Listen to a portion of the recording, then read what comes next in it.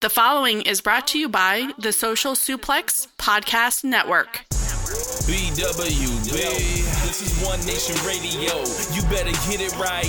Rich Latta, James Boyd came to give them life. The Blackest Wrestling Podcast has come to kick all ass and drop it 6 feet if they kicking trash.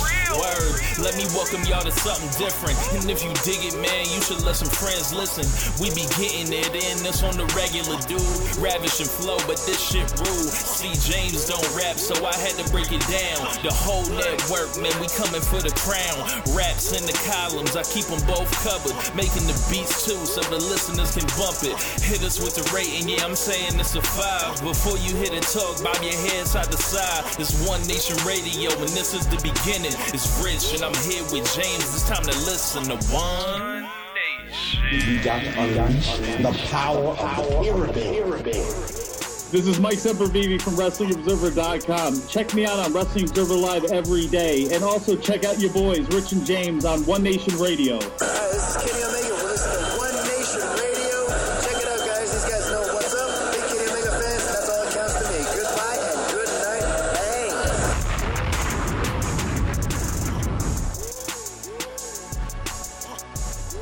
Bang. Welcome to the June 14th edition of One Nation Radio. I am Richard Latta, your host, and today we have plenty on deck. Before we get to that, I just want to make sure you guys are subscribed to the Social Suplex Podcast Network and checking out all the great shows on there. Remember, we are an independent podcast network, and our budget comes from word of mouth as well as your shares and everything like that. The only way we're going to reach more people is with your help by sharing the show, rating it 5 stars. Unfortunately, we can't rate it 7, or else we would. Don't be a hater. Make sure you bang that 5 for us. Make sure you guys check out The Outsider's Edge with Rance and Carl, Ricky and Clive Wrestling Podcast, as well as Keeping It Strong Style and Grown Men Watch This Shit. They just did an interview with Jonah Rock, so you might want to check that out. But we got a lot to get to here on One Nation Radio today. How's everyone doing? Hope you guys are all feeling well. Any great matches happened lately? Well, if you know me and you guys have listened to this show long enough, those of you on podcast form, if you're seeing this first on YouTube, you know what we're here to talk about. So it's no secret. It's been about a day now. Dave Meltzer, his ratings for Dominion came out, and of course, what I was predicting with my boy Jeremy, shout out to Jeremy on Keeping It Strong Style, 7 stars. Now, how this makes you feel, I'm not sure. But Dave Meltzer once again rewarded the excellence of Kenny Omega and Kazuchika Okada, and I'm glad he did. Why, you ask? Because this is the best match that most of us will lay our eyes on. They took the match rating scale and they V-triggered it, they Rainmakered it, and, they beat the shit to death until 2 extra stars came out, and I'm not shocked at all. Why? Because we're dealing with the 2 most, talented wrestlers in the game, locking horns square in the middle of their athletic primes. These guys aren't 40, and they don't have bad hips, and they're not lazy and wanting to do 10-minute matches. The art of professional wrestling is being redefined by 2 guys that don't give a fuck who came before them and don't give a fuck who's coming after. And this match had it all, and in the words of my boy Jeremy and also myself, it earned every star that Meltzer gave it. And, it was big moves, it was creative work, it was selling, it was drama, intensity, it was sense of the moment, it was urgency, unpredictability, and they spread that over an hour to let wrestlers know everywhere that in 2018 they don't stand a fucking chance. When it's compared to these 2. Is it the best match we'll ever see? Maybe, but I hope it's not. Why? Because I want the 7.5 star match. I want the 8 star match. I don't want to sit through endless 2 and 3 star matches that make me look at my phone and tweet jokes about how regular as fuck this is. If you're cool with endless mediocrity, Like, that's wonderful. Enjoy the 10-minute chin locks and so-called stories that they're trying to tell in the ring. And, you know, in my opinion, wrestling is only going to keep getting more spectacular. And it's allowed to evolve and progress. And, you know, if the best thing we were ever going to see was in 1997, then why the fuck are we still watching this? You don't want to see shit get better? Or people take risks to make it better? Or try to outdo the past? I don't understand. You know, we saw history. Like, not only the story of the match, but, you know, the overall performance that just blew everything that came before it to shreds. There was always going to be time, you know, when something came along to threaten your memories. Well, motherfuckers, we're here now. How about it? So how do we get here? You know, this whole thing with, you know, 7 stars didn't just come out of nowhere. It had to be built up, obviously. We started with the, you know, the 6 stars originally at Wrestle Kingdom, where they blew away, you know, current wrestling and all the history before it. They went even further at Dominion last year and got to 6.25 in Meltzer's eyes. And, you know, you just look at the way the wrestling business has changed, as well as, you know, with the influx of like streaming and fans being able to watch more wrestling, so the wrestlers in turn want to step up their game. So they're not only like, it's not like back in the 90s, and I talked to my boy James about this, like it's not like back in the 90s where these guys had to tape trade and all that. You can just, you know, get access to all this great shit so much faster now. And start incorporating that into your moveset. Like, if you're a wrestler, you can see everything that's working across the world, all the great wrestlers, all the great matches, and start incorporating it into your style much faster to improve the overall quality of your wrestling matches. And we've reached the point where the streaming has gotten so strong, I would say, from 2014 going forward, with YouTube, with all the on-demand services, the world has gotten smaller, so we're all exposed to just, you know, the level just keeps rising. So, like I was saying previously, maybe it's not the best match that we're ever gonna see. If it is, great, then we saw it, you know, but there's always hope for this thing to keep going forward as the next, you know, set of younger wrestlers comes up and learns from Omega and Okada and learns from, you know, what they did in the ring as far as the drama and how Gato booked all this stuff. He has the knowledge to lean on and to pass that on to, you know, this is how we did it with Okada and Omega over, you know, 2 years and allowed it to reach this point. So it's only good for wrestling when wrestling is good, because people can learn from it and then eventually exceed it. I don't understand the fascination with just holding up every single thing from the past. Is like, oh yeah, we'll never top that, you know, like, and you know, we're never gonna do better than Undertaker and Shawn Michaels. We're never gonna do better than Stone Cold Steve Austin and Bret Hart. We're never gonna do better than anything like that. It's like, no, man, you know. One thing I've kind of banged on for One Nation Radio on this show is always be ready for history.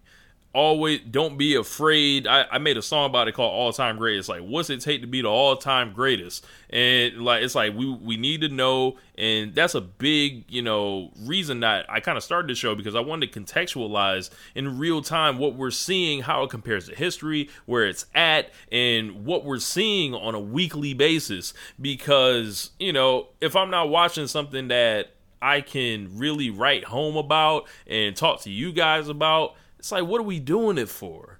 Why are we just sitting here watching mediocrity and trying to champion it as excellence? I'm not about to fucking do that. So it's, you know, it's a whole thing, like, you know, of why I think we got here to this time where someone like as respected as Dave fucking Meltzer will go out there and say, yeah, I'm going to give this 7 stars. This wasn't an overnight process, and I feel like we're only going to keep going up from here, because if you think Will Ospreay's not motivated to get 7 stars, you got another thing coming. If you think Hiromu Takahashi doesn't want that, you got another thing coming. If you think Johnny Gargano and Tommaso Ciampa don't want to top that at NXT TakeOver next weekend and in answer to that shit, you have another thing coming.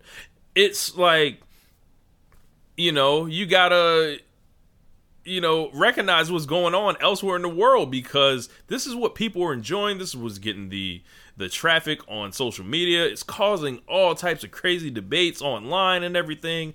I just want everyone to realize, when you see history, do not be afraid of it. Do not be afraid to embrace history in real time, or else you will look back and be like, damn, I didn't appreciate it in the moment, and now it's gone. So the next thing we got on deck today is Roman Reigns. Yes, everyone's favorite wrestler here on the internet. And I say that with plenty of jokes.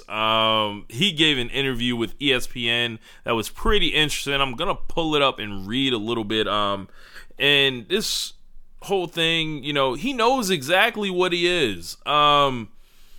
He's coming out here and, he's kind of doing the company line of, if I'm getting booed, aren't I already a heel? No, motherfucker, you're a babyface that gets booed. But he had a couple quotes that, defined it and made it clear that he knew exactly who he was, and he knew exactly where, he would be most maximized and what would create the best type of magic in pro wrestling that could be in WWE. He said, in an ideal world, in the column, it was like, in an ideal world, Daniel Bryan would be the perfect feud, and a potential rivalry between them would provide a desired injection of grandeur to both talent and company. Reigns would love to feud with Bryan, but with both superstars on opposing rosters, it could prove difficult to construct. I mean, I don't know why he wrote that in there. We can just have Daniel Bryan win the Royal Rumble and jump. So, we can move motherfuckers however they want to move them. Roman Reigns went on to say, y'all want to see me turn heel? Put me in the ring with him, Reigns said. We can talk about so many different things about wrestling and the different things that make up the art form and the performance, but when it comes down to it, it's about making people make a lot of noise. Obviously, with the reactions and the way I stir up the crowd, I think it would make for a pretty dynamic and electric atmosphere. Bryan is one of the best to ever mix it up in the ring, and I have a lot of respect for him. To see someone like him on top and have it all taken away so fast, it's very scary. So yes, Roman Reigns realizes that he would be best put opposite from Daniel Bryan as a heel. That is your main event for WrestleMania 35, and I will say it again. Roman Reigns versus Daniel Bryan should be the main event of WrestleMania 35, with the condition that Roman Reigns is a heel and embraces it all the way. He comes out and says it's your fault that, your fans wouldn't let it go. It's your fault that you went out there and injured yourself. It's your fault, and I'm going to take it out on you. And they could even, and I also talked about this earlier today with James, who probably will be coming back to the podcast at some point, but for the foreseeable future, it might just be me here on One Nation Radio. We had cooked up a scenario where WWE essentially turns Daniel Bryan's, his exile for those 3 years into the storyline. Like, where they come out here and say, yeah, you were cleared the entire time, but we needed to move you out the way. You were a problem. You were someone that we couldn't control, but it didn't quite go all the way we wanted it, so we resorted to plan B. We went ahead and cleared you to make money off you, to sell some shirts like the one that I'm wearing right now. We did all these things because it's best for business, and yes, restart the Authority, and yes, align Roman Reigns with the Authority, and reveal that he was always their champion, and you play into that, and you go ahead and move forward with Reigns ripping through the rest of the Monday Night Raw roster until he's the champion. And then, Brock Lesnar, get him the fuck out of here. No one cares. You have Daniel Bryan win the Royal Rumble, and obviously they target him from there, but you got to do a couple things to get there, but I feel like they are leaving it all like the most creative possible thing they can do with these two guys on deck. It's not enough for them to go out there and put hero tweener, doesn't know if he's a good guy, says the word bitch, Roman Reigns against Daniel Bryan, who everyone loves. It's just not enough, especially when we know what's on the other side, what can be maximized and what can happen if those two lock horns with that type of alignment and that type of story. That is where WWE will have a chance to compete with New Japan. That is where WWE will have a chance to recapture organic, the organic feel in the product that's just missing, on every level right now. And we're going to get into it more when I preview Money in the Bank, but it's a fucking disaster every way you slice it right now. Just a bunch of great wrestlers wrestling sorry ones, and, we'll get to it, but Roman Reigns and Daniel Bryan, Roman Reigns knows exactly who he is. He's a guy that goes out there, he gets cheered by a couple folks, gets booed by a lot more. We've seen the tricks, we've seen the editing, we've seen the WrestleManias go off of air with no one caring, we've seen them get hijacked. Why do they keep banging their heads against the wall? So it's the good thing about the interview that I read, and it's on ESPN.com if you want to check it out. Reigns is very self-aware. He knows what it is. He's not living in some fantasy world that they created for him. And I think eventually, deep down, WWE knows what it is. And also, anyone that comes out here on that Roman Reigns is already a heel shit, they know what it is too. So if he's talking about turning to face Daniel Bryan, he's turning from what? He's not turning face. He's turning heel. So, Roman Reigns, Daniel Bryan, WrestleMania 35. Good guy versus bad guy. The guy everyone wants to cheer against him.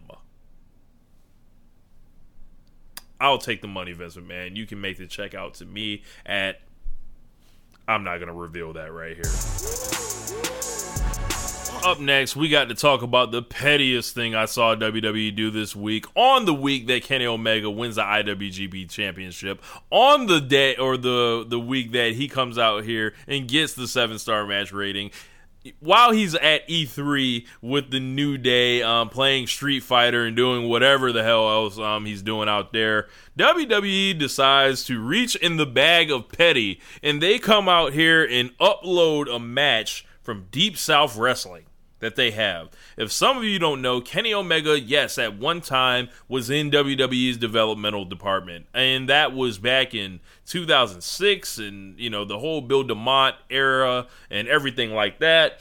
And apparently Kenny Omega hated life. He said this whole thing made him miserable. I'm kind of paraphrasing at the moment, but he eventually ended up leaving and decided to take his chances and, in Japan. And, he set off his own journey that's led him to this very point right now. But WWE just couldn't let it ride like that. WWE had to go ahead, and while everyone was searching for Kenny Omega on the internet, while everyone was talking about this 7-star match, what popped up on their network? An old-ass match from 2006. If that's not the definition of petty, I don't know what is. And I'm not even mad at them for doing that. It's kind of funny that they would do that and be like, yeah, we got you. We had you. But at the same time, it's kind of like a mark of weakness, because it's like, you had this dude, but your talent department couldn't sniff out, a potential legend in the making. What you were doing at the time was trying to get Chris Masters onto the main roster. What you were trying to do at the time was get a million other muscle motherfucker generic guys looking like creator wrestlers to come out there and be the next guy to lay down for John Cena. I'm glad things worked out the way they did. Kenny Omega, the next time he goes back to WWE, if he ever does, they are going to have to pay that premium. Get some of Vince McMahon's money, because all money ain't good money, and he's made plenty of bad money, especially this year in Saudi Arabia. So yes, and the more that he needs to give that up, and Kenny couldn't have played this any smarter, because he could have went after Wrestle Kingdom 11. He could have done whatever. But now he has the status of being the IWGP champion, of holding out even longer while WWE gets an influx of money. So WWE can be petty if they want, but in the end, they're going to end up paying for it. Remember that I said this. Yes.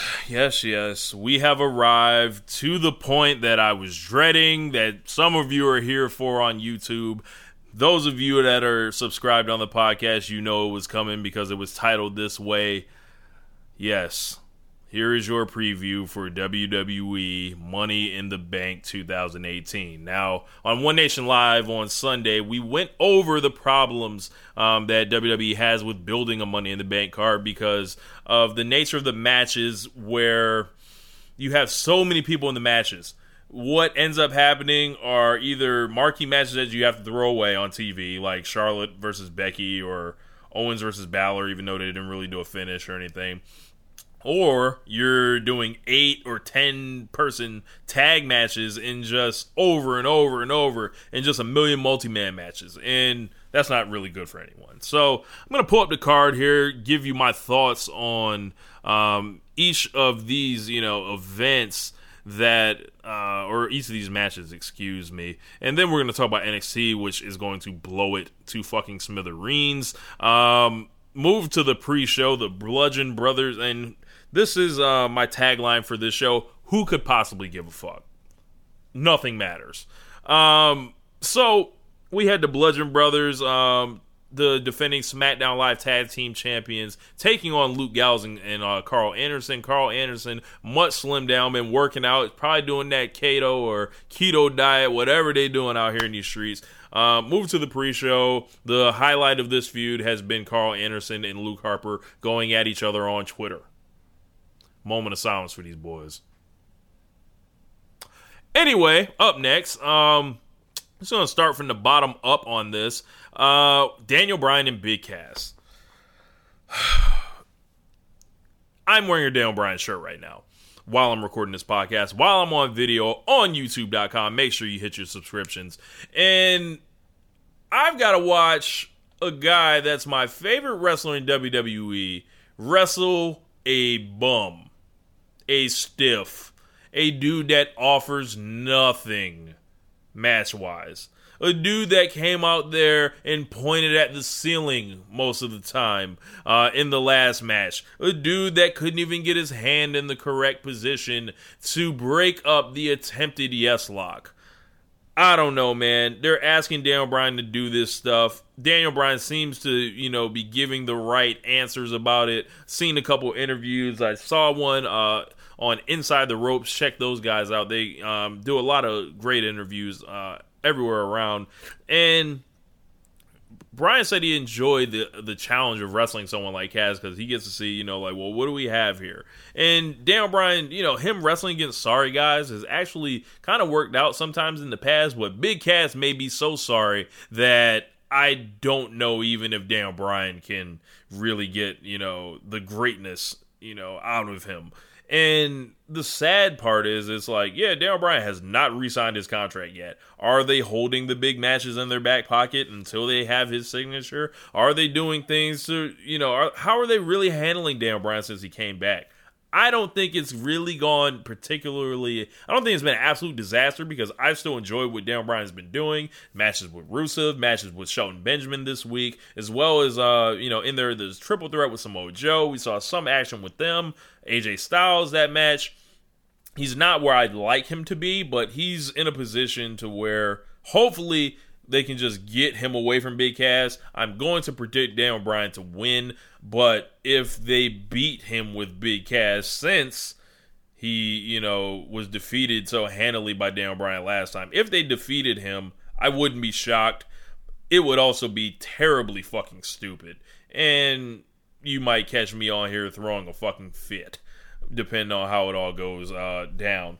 So, the next match I want to talk about, everyone's favorite opening match wrestler, Seth Rollins, versus Elias for the Intercontinental Championship. Now, I have been banging the drum on this show and on this channel for Elias to be given the opportunity for us to find out what the fuck he is. Is he just a dude with a guitar that does fake ass rock concerts that people really like? Is that all? Or is he someone that you can put in pay-per-view feuds and have him deliver? Or is he Bray Wyatt? Someone with a really cool gimmick who stinks it up on pay-per-view.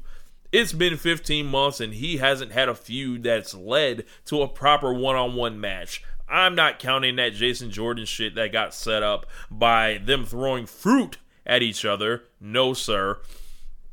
What we're looking at here with Seth Rollins versus Elias is another test of Seth Rollins' gangster, essentially. Like, how much of the man are you that you say you are?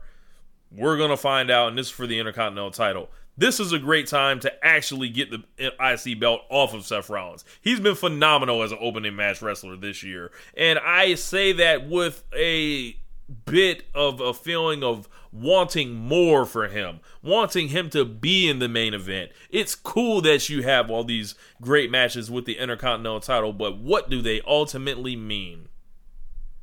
Nothing. If you're not in the main event, WWE really has shown a tendency not to really give a fuck about you. This card is stacked with dudes that are Raw, like Seth Rollins, like Daniel Bryan, like Roman Reigns, like Sami Zayn, and also Asuka in the women's division. Carrying folks that are not known for great matches, are not known for having great matches, or are just straight terrible and should leave the business tomorrow or as soon as the match is over. But with Rollins and Elias, back to those guys, it's a great test to see where, Elias is right now. And maybe it's time, just put the IC belt on him, let him do his thing, and, change the look of the belt for a while. It's time for Rollins to move on up. So I'm picking Elias to go over for the Intercontinental title, and hopefully, it leads to good things for both of them. Bobby Lashley and Sami Zayn. Good fucking God. This has been just a feud from the depths of hell.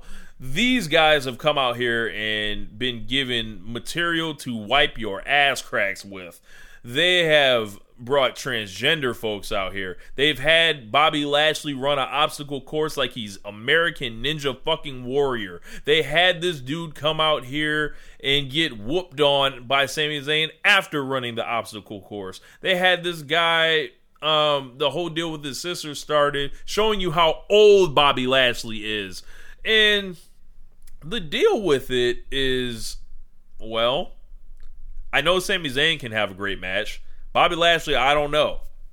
Like I said, I didn't watch, his previous run. And everything about Lashley, he's just like, a big muscle guy. And, I think this is a great opportunity for him to wrestle against Sami Zayn. He should, be in a position to deliver here. And I feel like he's going to win the match here. So I'm picking Bobby Lashley. But this feud has been absolutely terrible. Whoever wrote this should seriously reconsider, read some literature on the subject. Oh well, fuck it. And really figure it, it out like, yo, how can we avoid doing this again at all costs? Up next, the biggest disaster of them all, Roman Reigns versus Jinder Mahal. Jinder Mahal, God bless him. He's been wrestling for, I looked it up today, for 16 years. He debuted in 2002. And it's 16 years later, and I don't know if the guy's gotten any better. It's a weird situation. It's like, wow, how do you wrestle that long and then you just remain the same, motherfucker that you are? And it's a situation where Jinder comes in here fighting Roman Reigns. The crowd will not like either of you. They might cheer for Jinder on some ironic shit, but chances are the crowd is going to come out here and shit all over this match. The CM Punk chants will be in full effect. I just pray that they don't get the bright idea to have Jinder Mahal put this dude in a headlock for 7 minutes and lay on the ground. Why? Because we saw that last month with Samoa Joe and Roman Reigns. And WWE's primary goal is to get Reigns cheered in these matches. That's what the idea is, sticking him with Jinder Mahal. This is as mid-card as it gets. If this main events, I'm going to blow a fucking gasket, and I will be right here to do it.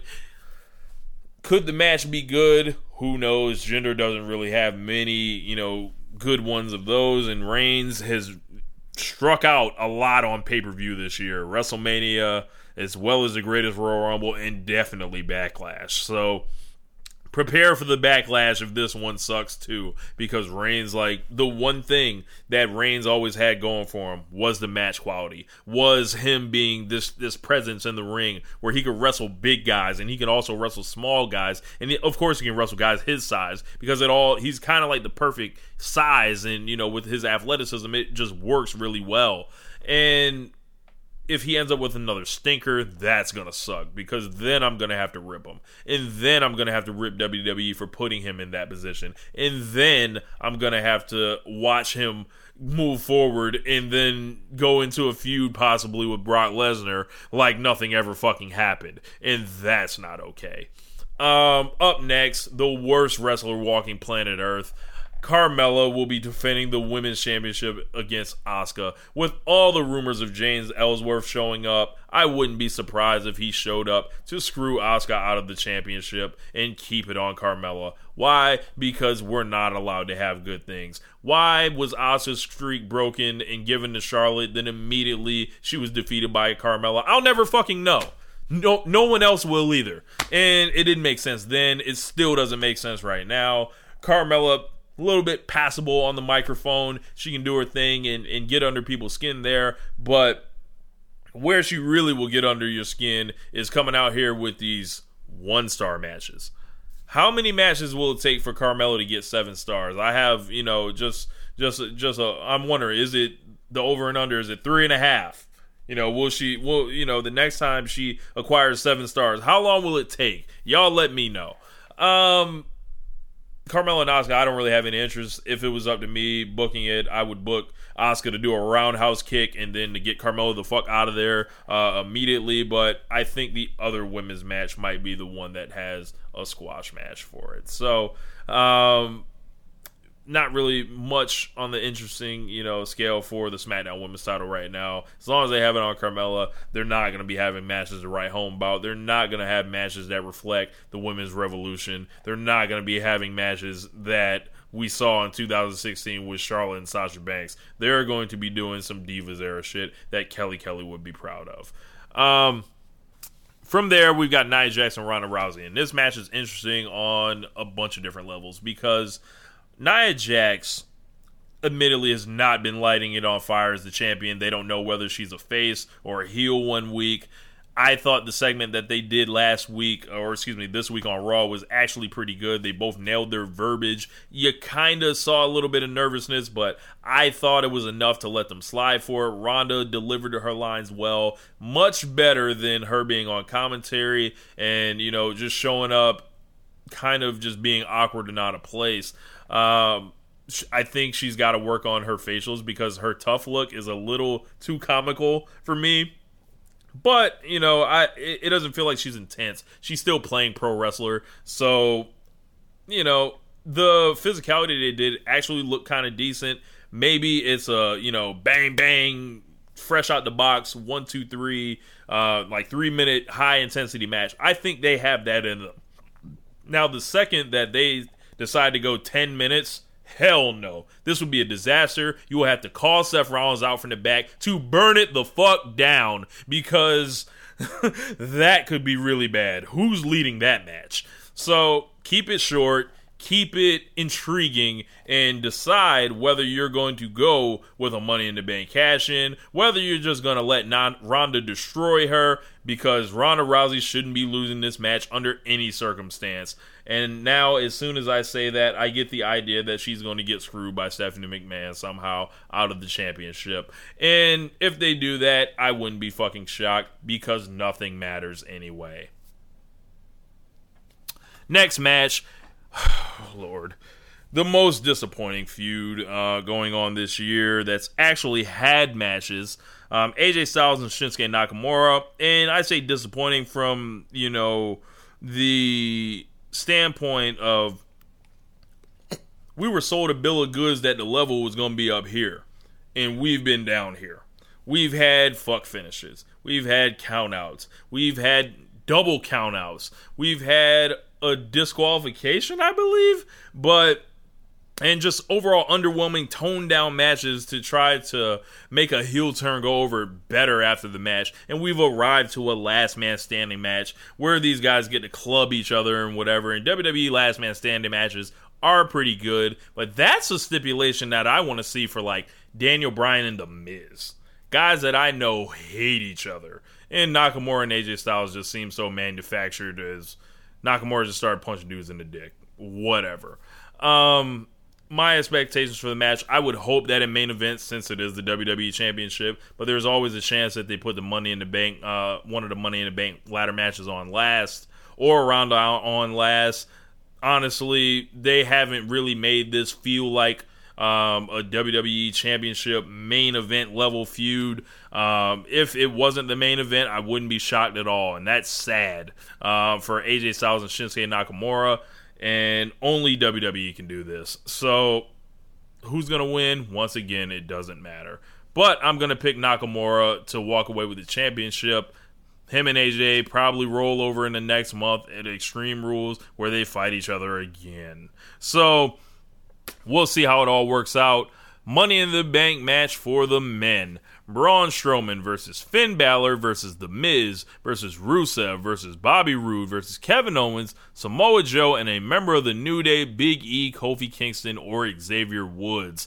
So, I think Woods is a very intriguing option. With all those big guys running around, they need another small guy in there to pick up the pace, do athletic shit. Also, Kofi could play that role. Big E could go in there and just turn into a complete hoss fest with Kevin Owens, with Samoa Joe, with Braun Strowman, and with Rusev. Who's going to win this one? It literally could be any of these motherfuckers. If it was me, I would resist the temptation of just giving it to The Miz and doing the predictable thing and be like, yeah, we're going to eventually let Daniel Bryan win the title and then we're going to have The Miz cash in on him. Resist temptation, y'all. Give Samoa Joe the briefcase. You can elevate this guy from right on the cusp to being a main event money player. Let's go through the list of all these guys. Braun Strowman, already a made guy in some people's eyes. I think he's kind of taken a step back this year. Also, why the fuck would you give Braun Strowman the briefcase? This big motherfucker's not going to carry that thing around. Obviously, Brock Lesnar's not showing up, so he can never cash it in. Can't do anything with it. Finn Balor, already a made guy. Been the Universal Champion before. Could be used in like a mid-card role to eventually like challenge Elias. Could be, moonlighting as a main eventer. The Miz, like I said, resist temptation. Try something different. Try something creative. You can get to Daniel Bryan versus The Miz without a Money in the Bank briefcase because their feud is a lot more personal than that. Rusev, I wouldn't be mad at it. I wouldn't hate it at all. I just don't think it's his time. Bobby Roode, fuck no. Take that glorious shit and take that shit back to Africa or something. Like I don't know. Kevin Owens, they've made Kevin Owens feel so regular. I don't want to see him with a Money in the Bank briefcase. This guy was a former Universal Champion. This guy was a former United States Champion. And he's always had something to do and be compelling since 2015. And we've reached a point with Kevin Owens where he's another guy. He was so over. And this is another example of them fucking up just multiple guys. So, from here, that leaves us with Samoa Joe or a member of the New Day. And I feel like Samoa Joe is the perfect guy. You can get a guy to win a world title for the first time, a guy that's ready, a guy that's a veteran, and hopefully, if he is not made of glass or anything, because, Joe has a tendency to get injured sometimes, unfortunately, but he can talk, he can wrestle, and he can be a motherfucking menace with the WWE Championship. Samoa Joe should be Mr. Money in the Bank, and he's done nothing but look great when given opportunities on the main roster. So that's my pick for the WWE Championship Money in the Bank, or he'll challenge for that title. From there, we've got the last match I want to talk about, the Women's Money in the Bank ladder match. Now, this one could blow away last year's. Last year, they only have 5 women in the match. They had Tamina, they had Carmella, they had Natalya, Becky, and Charlotte, I believe.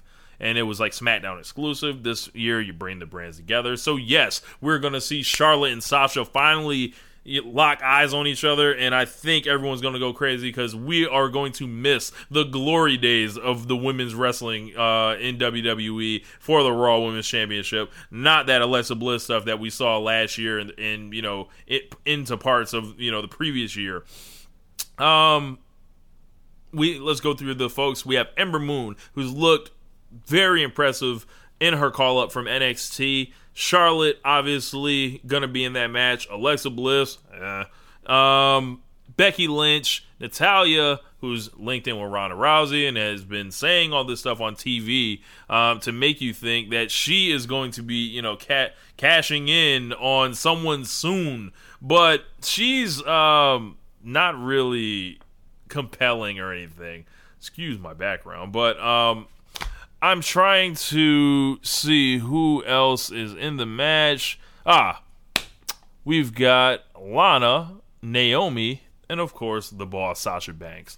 Now, could you give this shit to Sasha Banks and jump this shit off the right way? Yes, you could.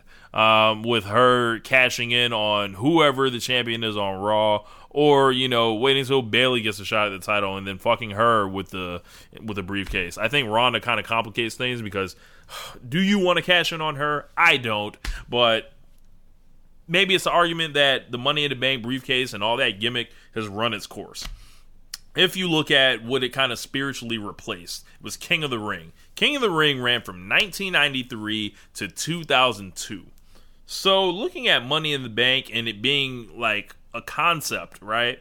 That has been going on since 2005. The show alone has gone on since 2010. We're now in the 8th, or 2010, 11, 12, 13, 14, 15, 16, 17, 18. This is the 8th show. Remember, 1993 through 2002. And they felt like doing the tournament thing was like not really a draw. And also, you know, maybe the concept was a little antiquated. But are we approaching that point with Money in the Bank? Because it's another motherfucker cashing in on another motherfucker, and it's just the same shit over and over. So maybe it's time to look at that next year. Maybe next year should be the last Money in the Bank briefcase. What are your thoughts on that? Let me know. But as far as the women, doesn't matter. It does not matter which one of them wins this. I would pretty much go for anyone winning the Money in the Bank, except Lana or Alexa Bliss. Alexa, we've been there and done that. Lana, no, not ready. Not close to being ready. If it was up to me, my top 3 would probably be Becky, Sasha, or Ember Moon. Ember's new enough to where she could kind of use that thing. She's a babyface and maybe give someone their comeuppance with it. Sasha could be a vehicle to a heel turn, and Becky is a way to reestablish her as a force to be reckoned with in the division. She hasn't been given shit in a long time. I think those are the 3 to watch, with Natalya looming with her connection with Ronda Rousey. That is your Money in the Bank preview. Please don't suck. Just don't suck. That's my philosophy. And the last thing we're here to talk about today is NXT TakeOver Chicago. When has NXT TakeOver ever failed us? Go ahead. I'll wait.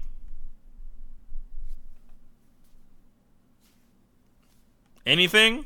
No. Okay, they've never failed us. So they are going into a town where I'm sure they're going to make people lose their minds. I feel like one day later, people are going to lose their minds in a completely different way for the Money in the Bank card. But, you know, they've got a great blend of championship matches. They've got some personal rivalries. And NXT TakeOver is coming to do what TakeOver does. So starting off first in a match for the NXT Tag Team Championships, we have the Undisputed Era with Kyle O'Reilly as well as, Kyle O'Reilly and Roderick Strong taking on Oney Lurkin and Danny Burch. And I think this is going to be a barn burner. We saw these guys go at it a couple weeks ago on NXT, and this is Burch's first real opportunity on a takeover to really do his thing. So if you think him and Lurkin aren't going to come out here and try to kill it, I don't know what's wrong with you. This is going to be the super hot opener.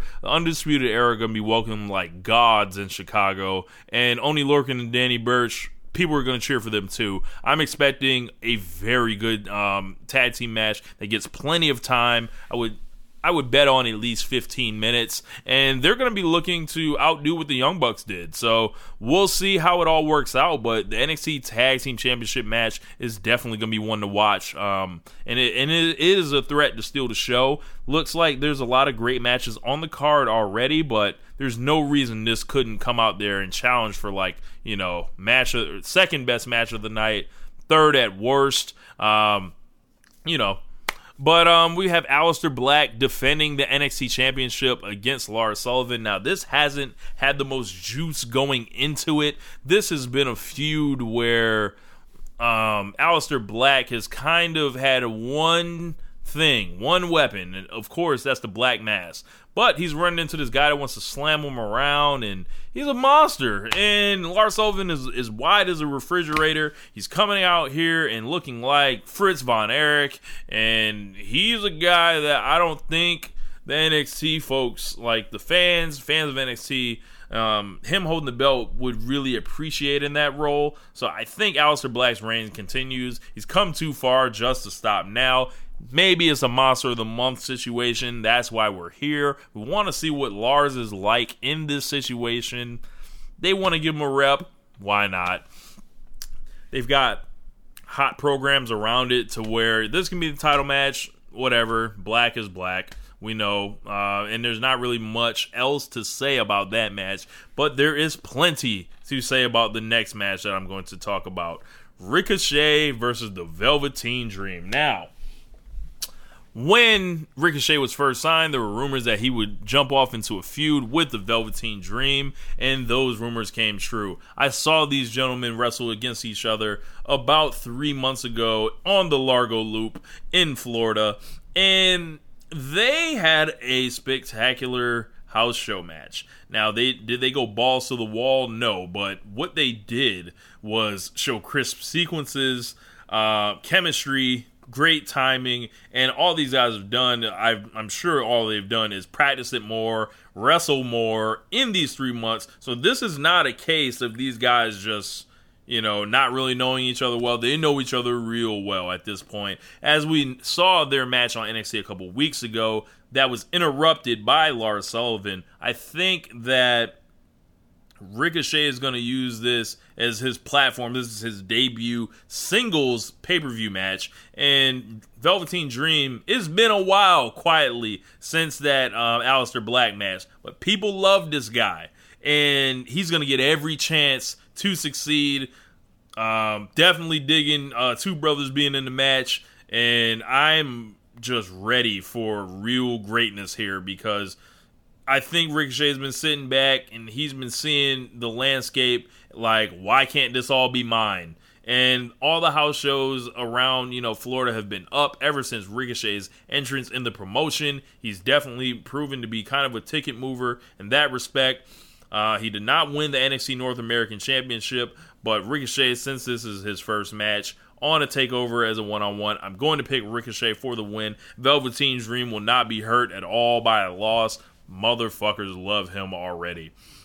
Great video package, all-time great gift moment when he flipped over the top rope. I'm going to use that gift till the day I die. Maybe y'all should as well. Shayna Baszler and Nikki Cross. Now, this is very unique for a lot of reasons, because Shayna Baszler has mastered the art of being a bully.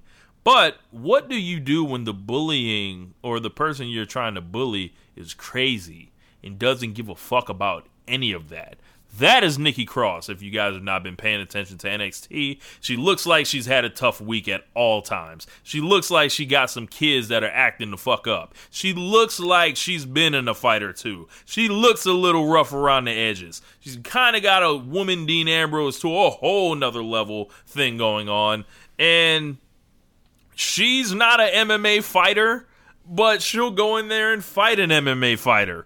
So it'll be interesting to see how this works. She's obviously the one with a lot of experience here. Shayna Baszler has been nothing but fantastic, in my opinion, since the Mae Young Classic, bringing such a unique vibe to her matches, as well as the danger that she presents.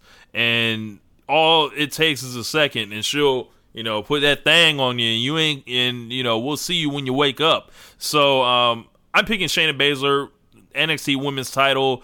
Doesn't flop around a lot. Ember Moon's short reign was, I feel like, an aberration, and Shayna Baszler is going to continue running through the NXT Women's division, I feel like, until she gets that showdown with Kairi Sane in a rematch of the Mae Young Classic. If you stretch that out towards SummerSlam, kind of like a year almost to the day. So, I think it was like September or July. I think it was like July last year. So rolled over a little over a year.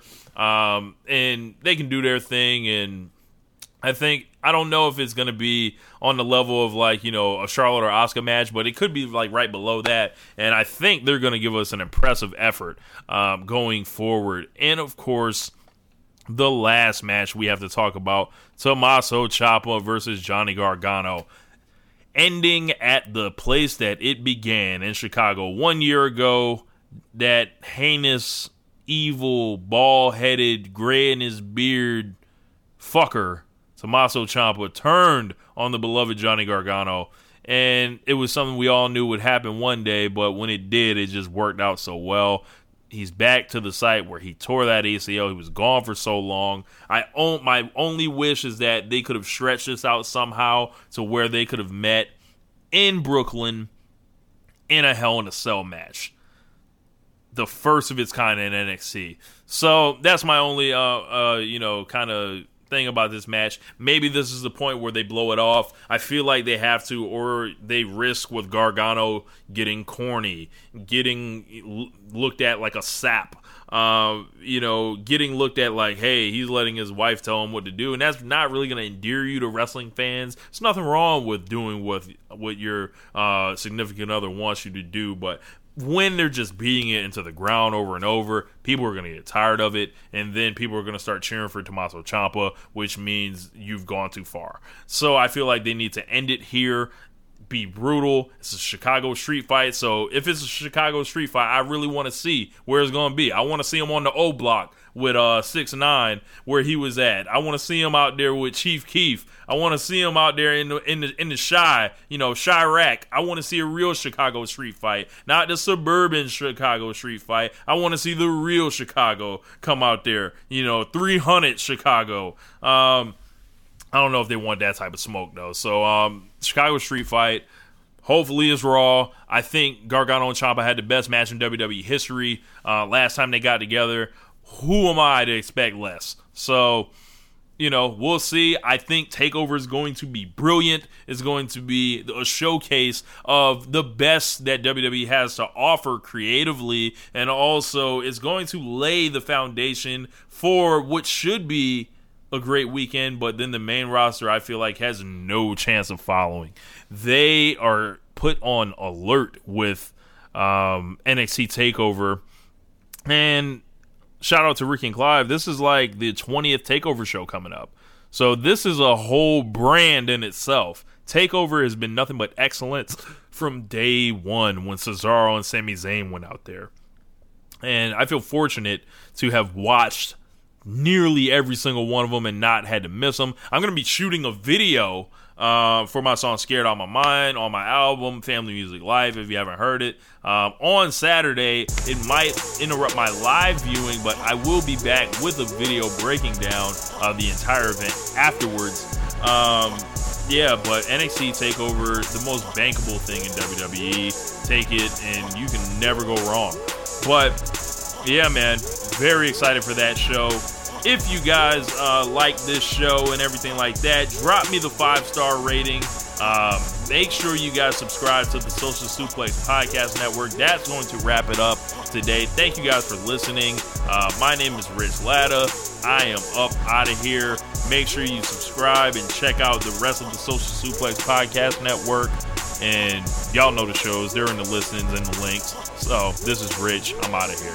Peace. Thank you for listening to One Nation Radio. We'll see you next time.